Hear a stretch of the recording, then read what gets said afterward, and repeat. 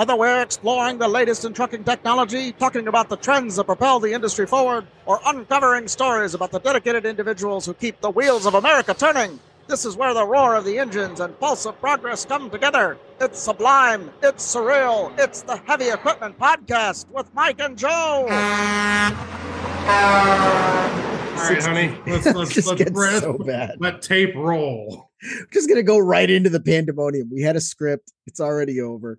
But I like the script. It's the script. Welcome to the Heavy Equipment Podcast with Hot Mike Schweitzer over there on the hot mic, and I'm your host Joe Boris. And this is going to be a little bit interesting. If you followed along on Electrify Expo or Clean Tech Talk, then you might know who I am. But this is not going to be that. This is going to upset some sponsors. But the good news is we don't have any sponsors yet. Well, there's nobody really to upset then. There's nobody really upset so what the hell? We're all right then. Well, Mike, this is really exciting because you and I have known each other a long time. We both come from a motorsport background, drag racing background. You've been in this world of fleet management, buying and selling and trading and flipping heavy equipment stuff.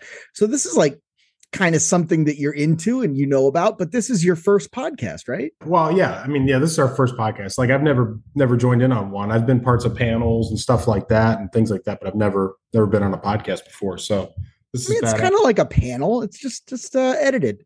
It's like a panel, but you can insult someone's mother and maybe that'll get cut out. Maybe it won't. It's just more controlled. So when I freak out and all the voices come out at one time, you just start mouth. You start speaking in tongues and shit. We're going to have to call the clergy in to decompense you.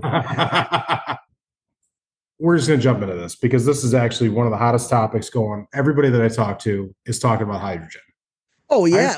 And Nikola was like... trucks everybody's excited for this because compressed natural gas was laughed at. People like UPS took it on. They said, this works in a controlled setting, and they deployed it, and it works. Right. Hydrogen's going to do the same thing. The thing that everybody's worried about is how you're going to get hydrogen from point A to point B to then put it in something. Well, and that's what's interesting about Nikola, right? Because Nikola, when they came out in like 2019, 2020, it was kind of a scam company. And what I mean by that is like the original CEO, he did a bunch of drawings. He rolled a truck down a hill and said that it was up and running and it was all BS. It was all phony. That guy's long gone. The SEC kicked him, chased him back into whatever federal swamp prison they're going to throw Trump into next week.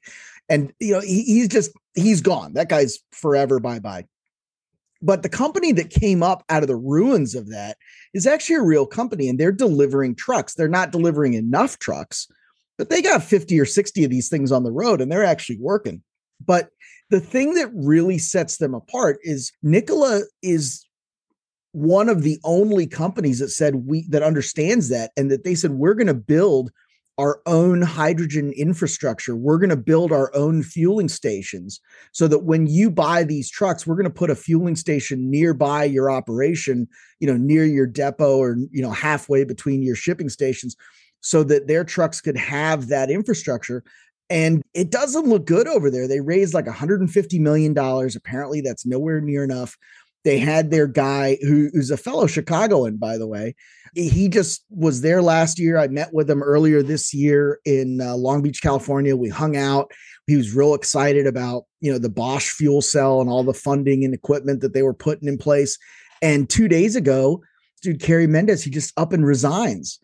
And the stock is down like 22% since Monday. It's Wednesday as we record this. They're not, they don't seem to be having a good time over there. Well, no, and here's the problem with any kind of industry change like this, and this is, coming from somebody that's been around this stuff my entire career, everybody just wants it. It needs to be instant. Well, it's not going to be instant, okay? When Kenworth designed the first conventional truck and stuck it out there and they were using it in construction, it didn't work. This isn't going to work off the rip, and that's what everybody doesn't get. They need to be patient. Somebody like Nikola, these companies, they have to get something off the ground for somebody else to pick up with it, let the ball roll a little bit. It's going to fail and keep moving it forward. That's what they have to do. You're absolutely right. This is potentially a shambles, but somebody else to pick this up and keep moving with it because we need it. The infrastructure, the trucking industry, heavy equipment, we need to figure out hydrogen. Well, yeah, and it's being forced world. upon you. It's being forced upon that industry, not only by the government, but also by the customers, right? Because the government. No, I mean, obviously the government is the problem, but think about it. If you're trying to bid out a job and you're 2 and 3 years out, if you're doing that today, you're doing that by buying fuel futures. You're buying contracts on gas and diesel that you hope are going to be good, a year, 2, 3 years from now, but you don't know. And the volatility of oil prices and the price of gas and diesel is huge. And if we can find a way, whether that's electric or natural gas or hydrogen, to insulate against that volatility, that's going to take bidding on a lot of these jobs. That's going to make bidding them out a lot easier. Because like in your business, we don't have to talk about companies, but in your business, I don't think you have more than 1 or 2 points of margin in there. And if the price of oil shoots up uncontrollably or unpredictably, your margin's gone, right? Well, yeah. I mean, so anybody that's in construction today, I mean, our margins are tight. We're at the end of the line. We're the ones that are buying all the products. We're the ones that are moving everything. We have all the risk. Yeah, of course you do. Sorry, I'm too lolly. I was like, I like it when the microphone touches my face. So Marcy was trying to take it from me, so I had to. There she was. She keeps circling around. She's like, I don't see what's going on over here. I'm going to see what's going on. See what he's doing with that microphone. Well, and that's a problem, right? Because you can't have administrative staff coming in and stealing your podcast equipment. That's going to eat up all the margins, Michael. No, Myth Moth. She's running around here trying to take notes. That's the secretary now.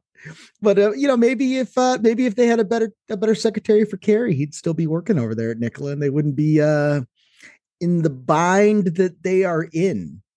Well, that's very true. I mean, here's, like I said, we've got to get some of this stuff off the ground. Caterpillar and Komatsu and Deere, they've been working on hybrid technology for construction equipment.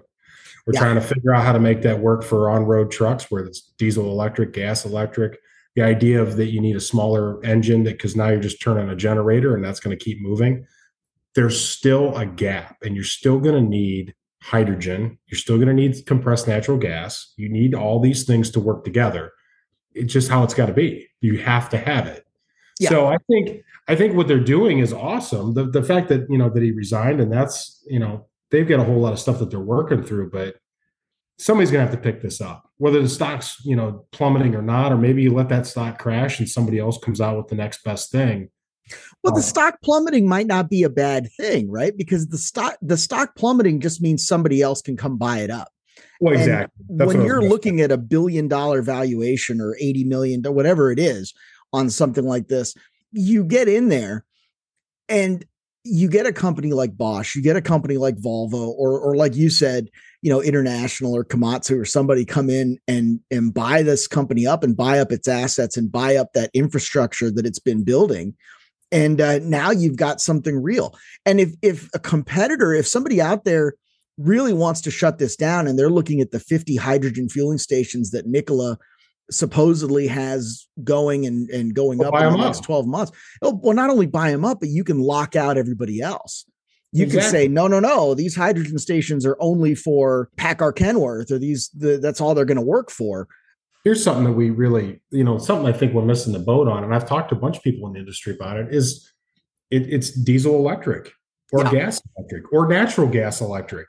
Take an engine that's a third of the size of what you would need to run it mechanically, put a buffer between that and an electric motor, and run it. What John you're Deere gets some of the biggest loaders on the planet, and so does Liebherr and other companies like that. 100%. And what you're talking about is really interesting. There's a company called Hyliion, and they're out of Austin. They're out of the north side of Austin, Cedar Park. And I was down there a couple of months ago, kind of an awkward visit. I'll talk to you about that a little bit.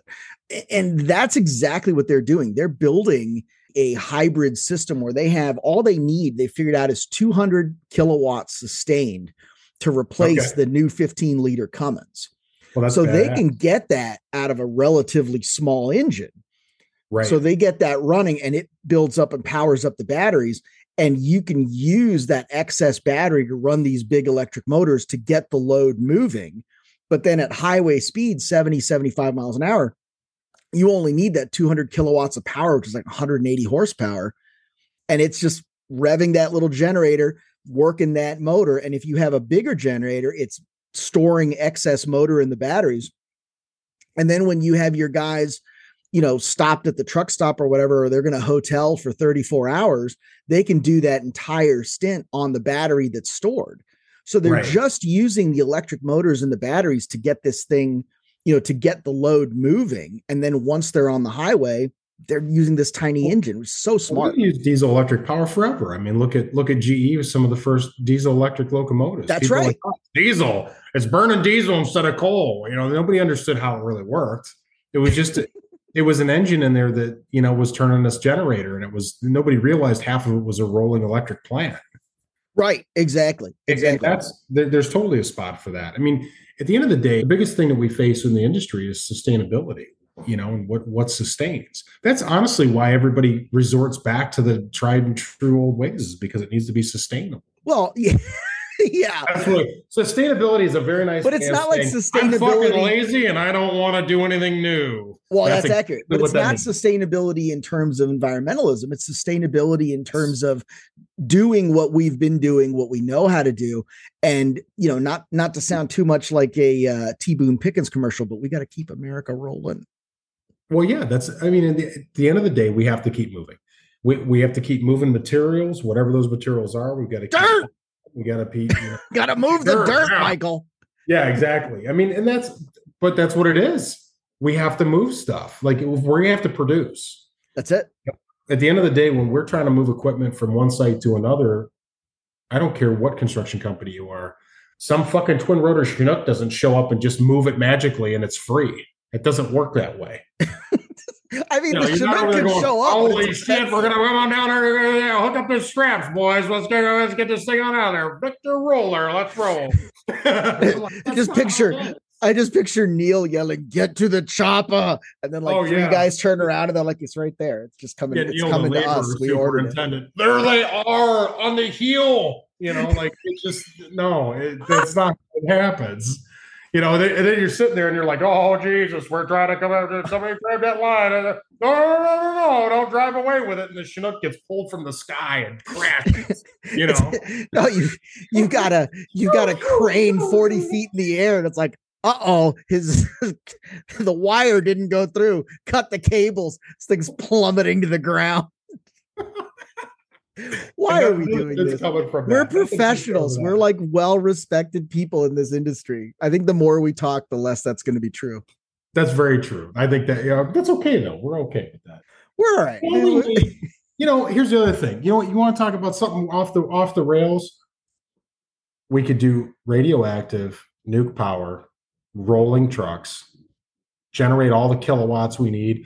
We'll have kilowatts to spare. You just show up and plug into somebody's house, be like, "Oh no, I'm not here to take power. I'm here to give it." I'm here to give like a rolling evangelicist, but only for lightning. A lightning gelicist. Hold on right there, people. I'm here to give you light. Bam! The truck doesn't even have its own lights. It's just glowing green, like the freaking Incredible Hulk with the gamma radiation coming off of it. Anyway, why does it say Turkey Point on the side of your truck? Oh, Jesus Christ. We'll put a Flying J up on 3 Mile Island. It'll be great. Well, look through this tube, and when the crickets explode, you're not going to live long. Like that's, that. What's funny? Like all these like weird Eastern European human trafficking guys that are driving trucks these days, they're like driving all the car haulers, like Sergey and Oleg and those dudes. I don't even think they'd flinch if you told them there was a nuclear reactor in the truck. They'd just be like, "We survived Chernobyl. This is fine." Yeah, exactly. That's exactly what some hair-legged Ukrainian's going to put his leg up on the dash and just be like, "Eve." Yeah. Well, we got to be nice to the Ukrainians. They're going through some. We're nice, but they are. I'm just saying. You're suggesting that they need to apply some Burma shave to the nether regions. Exactly. And now, time for a Burma shave. Burma shave. The signs along the highway. When the guy's going along, he's like, "Oh yes, I need razors." Like I'm going to play the Burma shave ad. I'm going to edit it in. within this veil of toil and sin. Your head grows bald, but not your chin. You need Burma Shave. Why Burma Shave? Demonstration. Put other lathers on a blotter. Then circle with new Burma Shave. Minutes later, Burma Shave soaks rings around them all to give you a smooth, clean shave. Try new Burma Shave. And also try new Burma Blockade Spray Deodorant. What's the next thing you got to talk about Case? You know, my very first construction job was working for a Case dealer. I didn't know that. I thought you went straight from the Dodge store straight to the excavating guys. No. So what my introduction to construction was working for a Case equipment dealer, and Case equipment, Case farm equipment, no different than John Deere. And I'm not taking anything away from the guy that invented the plow. You know, you'd have to walk 6 feet before kicking the sod off.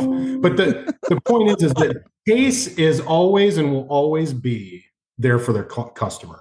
Yeah. And they're bought by Fiat. And then I don't know, we'd have to look and see who owns them now, like as a true holding company way up. I think it's Paris Hilton. It might be. She just walks out and she's like, oh, they're putting a mulch. Hey, so it's hot. do people still say that's hot? I don't talk to anybody, so I have no idea. No, we say that a lot at work. I bet you do. Guys. It's just sort of like dangerous. You say that she's hot. Oh yeah, that's hot. Mm-hmm. Yeah, they're calling the vendors, going, "Send her back. I got some more batteries." You know, like that's that's highly professional. It's funny, with all this natural disaster stuff, we just had a hurricane in California for the first time in the last 12,500 years. So everybody's freaking out, and not for nothing. It's like 106 degrees here in Chicago, which I know. I do not care for. I have reached new levels. My underpants are now a federally protected wetland.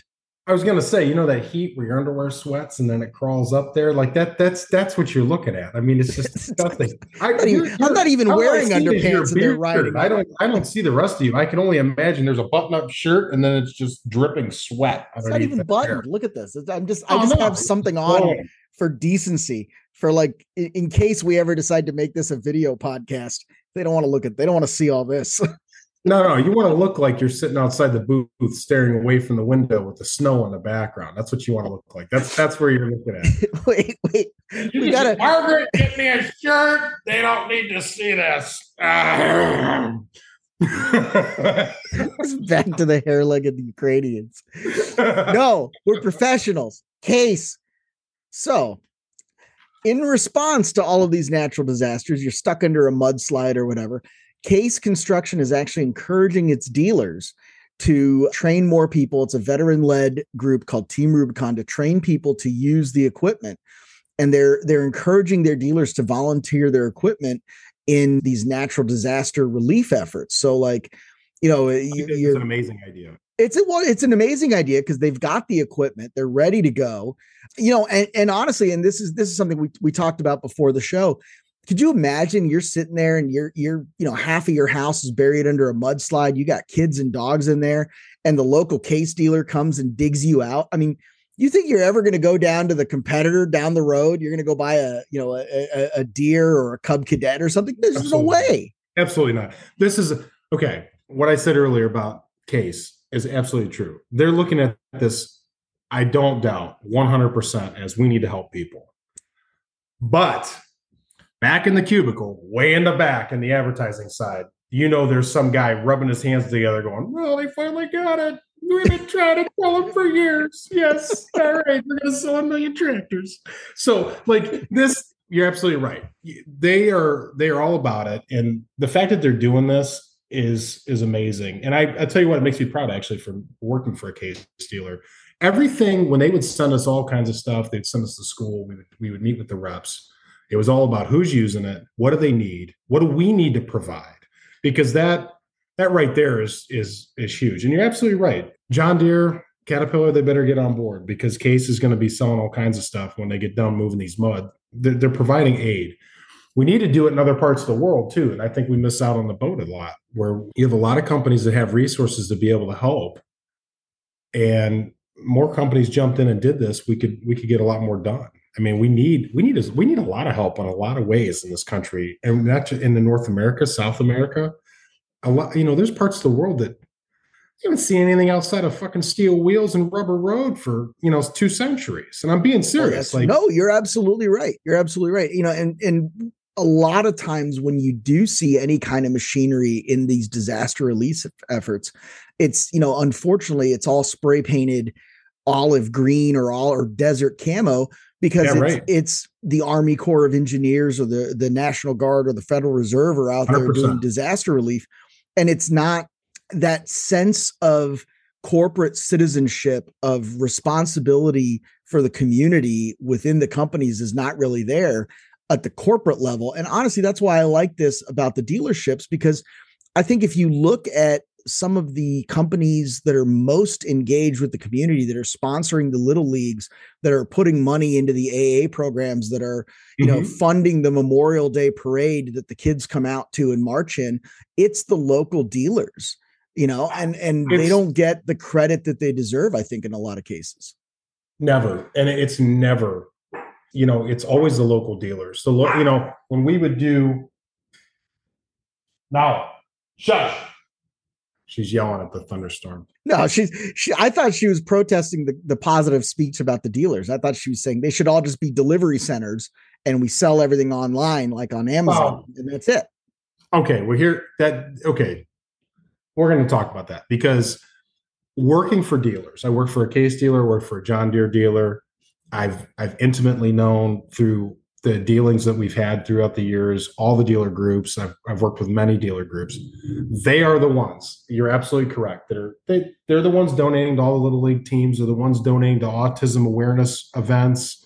They are the ones everybody hits up. United Rentals and Sunbelt and all those guys. They don't go back to JLG. They don't go back to Case and Terex and all these guys and say, "Hey, I don't know, but we're like $1 million short on our donation budget." Well, those companies have gatekeepers. They have people set up to prevent you from getting money from them.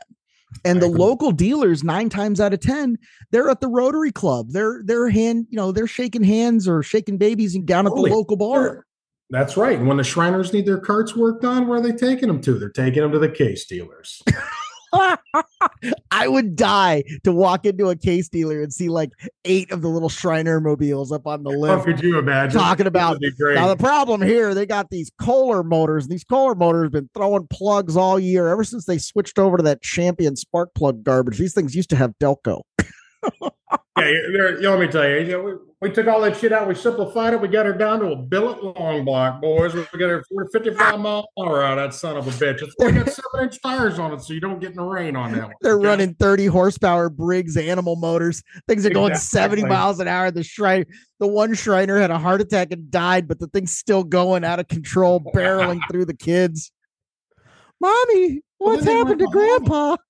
Then they don't have to haul them. They got all these car haulers that are hauling the Shriners cars to these parades, and the Kiwanis are out there with their batons, getting it all caught up in the wheels and everything. They don't need to do that. Now it's just, hey, honey, meet me down at the Moose Lodge later. I won't be able to drive. They take the thing on the highway and scream over from Chicago to Cleveland. How fast do you think the Shriners would give us a cart to see how quick we could get it going? I still got one of them nitrous running rotary motors, single rotor motors in the attic there that we could get on that thing. Shit, we put 7 rotors on that son of a bitch. We fucking blue flame nitromethane. I get sub 7 second pass out of that son, but it don't weigh 400 pounds. You can put 400 horsepower on it. We'll put a plow on the back and call it the Heavy Equipment Podcast official vehicle. Oh yeah, there we go. The official vehicle of the Heavy Equipment Podcast. What's a plow manufacturer's name? Give me one. What do we got here? You got to get Neil to drive it because of like McGilla Gorilla climbs down in that son of a bitch. That's amazing. So there actually is there. So there's Western Plows and Henke and all these universal truck equipment that I've actually heard of. There's one called Boss Snow Plow, and I just Googled it. I've never heard of them before. It's Boss Plow, and it's a big red plow that says Boss on it. Oh, it has like a box. Like no Boss, like in front of that truck. No, like Tony Danza, who's the boss. Yeah. But the O is like a turbo. The O is like a little turbo snail with like the fans in it. They must make snowblowers too. Taking Aries right out of business. They might make snowblowers. That's amazing. This is how behind the scenes industry meetings go. They're like, "Did you see this boss snowplow? I think we need to get some of those for the fleet." And they're like, "Oh, the one with the turbo on it? Yeah, well, they must make a goddamn snowblower too. Get out there and get me one of them boss snowblowers. That's it. You get one of them for my cousins." Like that. But that's how it works. It's funny that you say that because I was talking with someone the other day about a bike show. So I'm part of the National Bicycle Dealer Association because I write about. Of course you are. Of course I am, because I have nothing better to do because my other podcast, my other show is all about electric vehicles and e-bikes, right? So I'm in this thing, in this retailer group, and we're talking about this, and they said there's two things that really get bicycle dealers excited at these trade shows. And number one is new products. Everybody loves new products. Number two is the swag. If you have a good giveaway swag, if you have like a hot product to give to somebody, like you're going to get them as a dealership. And one guy was giving away like chain lube. And I was like, and it was like, why are you giving me this lube? And he looks at me and he goes, because nobody else is giving you chain lube. And I was like, oh, that's so good. Like, I'm going to keep this. Right, but don't put that on your asshole. It'll burn till next Wednesday. Great. So I got 3 more days of this. Good to know. It's good to know. Where was that information last Thursday? But at the bottom of the can, when you look at it before you snort it, it says, do not put on asshole. You can spray it in a 2-liter bottle and huff that shit all day long and drive your Shriner's car right to the next Kiwanis gig in Falls City. That's where we're going. Well, you don't even have to drive it yourself. Now these things drive themselves. This Pilot Kodiak thing in Georgia, Pilot just had an autonomous robotic truck stop come out. Truck stops need help. There is not enough people that are willing to work. Okay. And so think about this. And well, that's true of any industry. There's not enough people willing to work. Well, let's just say 100%. That blanket. This is blanket. So this is firsthand experience. Okay. You're trying to move a piece of equipment. You've been on the road all day. You finally get a place where you can get this oversized load off the road. You get into this truck stop, you park, maybe you got fuel, maybe you didn't. And you go into the truck stop. And what is the first thing most people beeline for? The bathroom. Yeah. Okay. And what happens when they don't have enough staff? It's not clean. So then you're standing in there and you're literally looking at this place going, oh man, I don't know, but I got to go. Okay. Right. And it's bad. And this is, I'm being 100% professional. It's bad. There's been truck stops I've pulled into and you're like, wow, I can't believe I went in there. Second, if you have autonomous and you have aid, well, you can put that to work and people can clean the bathrooms, make them sterile, right down to packing fresh food out front and turning it over so that, oh, we didn't sell this, it gets thrown away. This is huge because these guys live on the road. And if you want to go to any kind of statistics, what they're forced to eat because of what's available and the conditions they're forced to live within. So I love this idea. I think this is amazing. And Pilot's way ahead of the game on this. Yeah, they have always been a forward-looking company. They're partnering with Kodiak Robotics to build this, and their idea is really clever, right? Like robots are really good at going on highways. Where they're bad is in cities and in areas where unexpected stuff jumps out at you, right? Where it's less controlled than the highway. So this idea of having 2 pilot stations, let's say 100 miles or 500 miles apart on the highway, sending a robotic truck to just make that long haul drive in that semi-controlled highway environment. And then it pulls off, stops, and then you transfer over to a human driver that can handle the variables of a city for that last mile delivery or that last mile run into the, Amazon depot or Walmart depot or whatever it is. I actually think this is really smart. And as you said, it is. Yeah, as you said, to be able to kind of multiply the efforts of the people that are there to keep the place clean, keep the food healthy, and keep that going is critically important. And I think, I really love the idea. Maybe that's our next episode is life on the road, because, Margaret sees all these guys that are retired truckers that have the pension or they're on Medicare and they were driving for 30, 40 years. And the health problems that these guys have, they got skin cancer all up and down the left side of their body because they were hanging with the arm hanging out and they didn't know about it back then. They've got diabetes from all the soda and big gulps and everything they were drinking. They've got hip issues and knee issues because they were sitting the whole time and they didn't have the ergonomic chairs. I think this is really, really critical. And I'd be really interested in that. How do you guys deal with that? Because I know you've got a lot of drivers on staff that are on the road hours and hours every day. Well, here's the thing. So we got, like, for example, we got guys running to Arkansas and back to a project we're doing down there. And you're driving through a lot of like kind of rural, but there's not a lot out there. There's not a lot of good places to stay. No, there's truck stops. Well, yeah, and that's what I mean. And hotels are scarce. We don't put a lot of sleepers on our trucks because a lot of our stuff is not night to night. And to be honest, when you get done doing what we're doing, you don't want to sleep in a truck all scuzzed. You want to find a good place so you can go take a shower. 100%. It's so bad they have to pack their own lunches. Wow. Because when you get off the road with something that's as large as what they're dealing with, you can't just park that at a Chick-fil-A and run in. And can you imagine? Like 100-foot, Siemens wind turbine blade. It's like, yeah, I'd like to have a spicy chicken sandwich, waffle fries, and you guys got Dr. Pepper? Oh yeah, could you imagine? Well, okay, let's look at it. Yeah, the guy come wheeling in. They got the dual lane, and then the guys get the fuck out of the way. I need both of these. Lady, come over, take my order. Like you can't do that. Like. But that's what I'm saying. It's hard to find places to stop. TA was forward thinking years ago with trying to get hotels and stuff integrated into some of the major truck centers and stuff like that.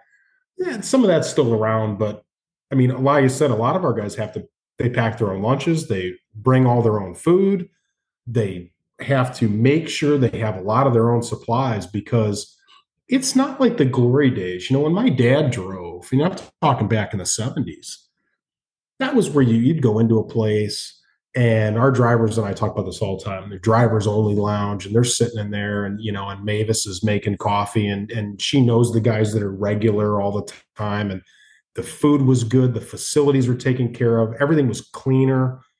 Sex was dirty, but so they keep the it's just love is just a stall away. Oh yeah, we can get into that. Yeah, out at the Flying J, where love is one stall away. We can. This is the golden age of the lot lizards. Well, yeah, but anyways, my point being is that was a different era. That's when I think we've gotten into this situation. This is a whole social economic thing we can get into, but at some point. But when you can't get people to come to work. So you got guys that are like trying to figure out what to do. The automation part of being able to get the truck to travel the main distance is awesome.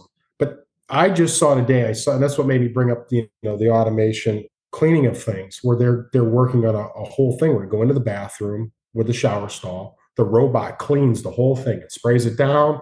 It's got an arm. It wipes everything down right down to the glass. It backs itself back out. That thing's ready to go.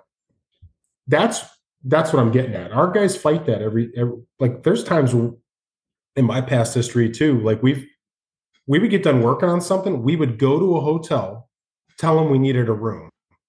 We would use that room to clean up, shower, just totally get ourselves cleaned up and then drive home because there wasn't a good place to go to do that. And, Pilot loves Petro had their stuff forever. They, way back before the anti-idling thing came about and they had the ductwork that, put cool air into the cabs and all that. These are the places that we're trying to figure it out.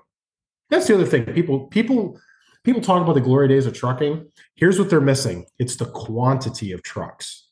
Yes. We have more trucks on the road today. We still have a driver shortage. We're still going to be short for the next 10 years at an exponential scale every year going forward. We got companies like Yellow Freight, they're locking the doors. They can't make that work. Now they got people bidding to buy their companies. It's horrible. The trucking industry. Well, and it gets worse and worse, right? Like, you want to talk about socioeconomic stuff. You had guys that were, driving truck in the 80s that were making 60, 70 grand a year back then. Correct. And now some of these jobs are paying, it sounds good, 100, 110 to go drive truck and be away from your family and all that. But if you do the math, they're paying like a third of what these guys were making in terms of being able to, provide quality of life for the family.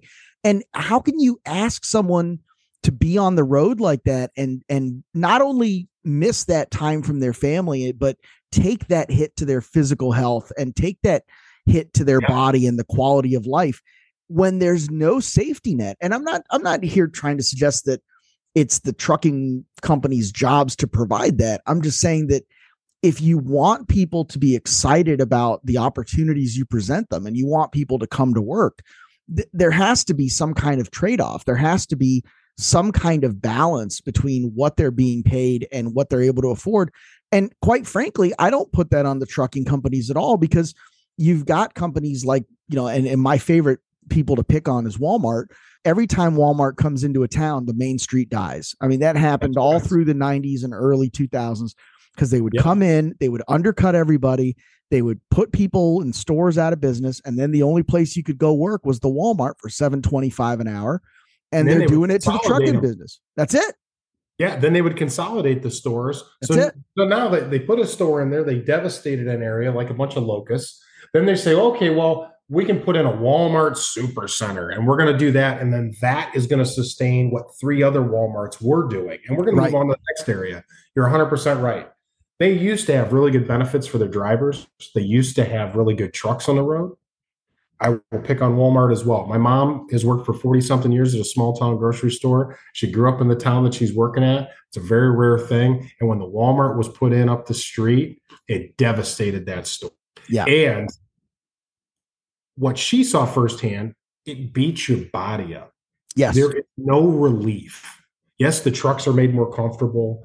But like you said, when the food sucks and you have nowhere to go, most of these guys are sitting there. They're still sitting behind the wheel. They're not driving. They're not lounging in some lounge somewhere.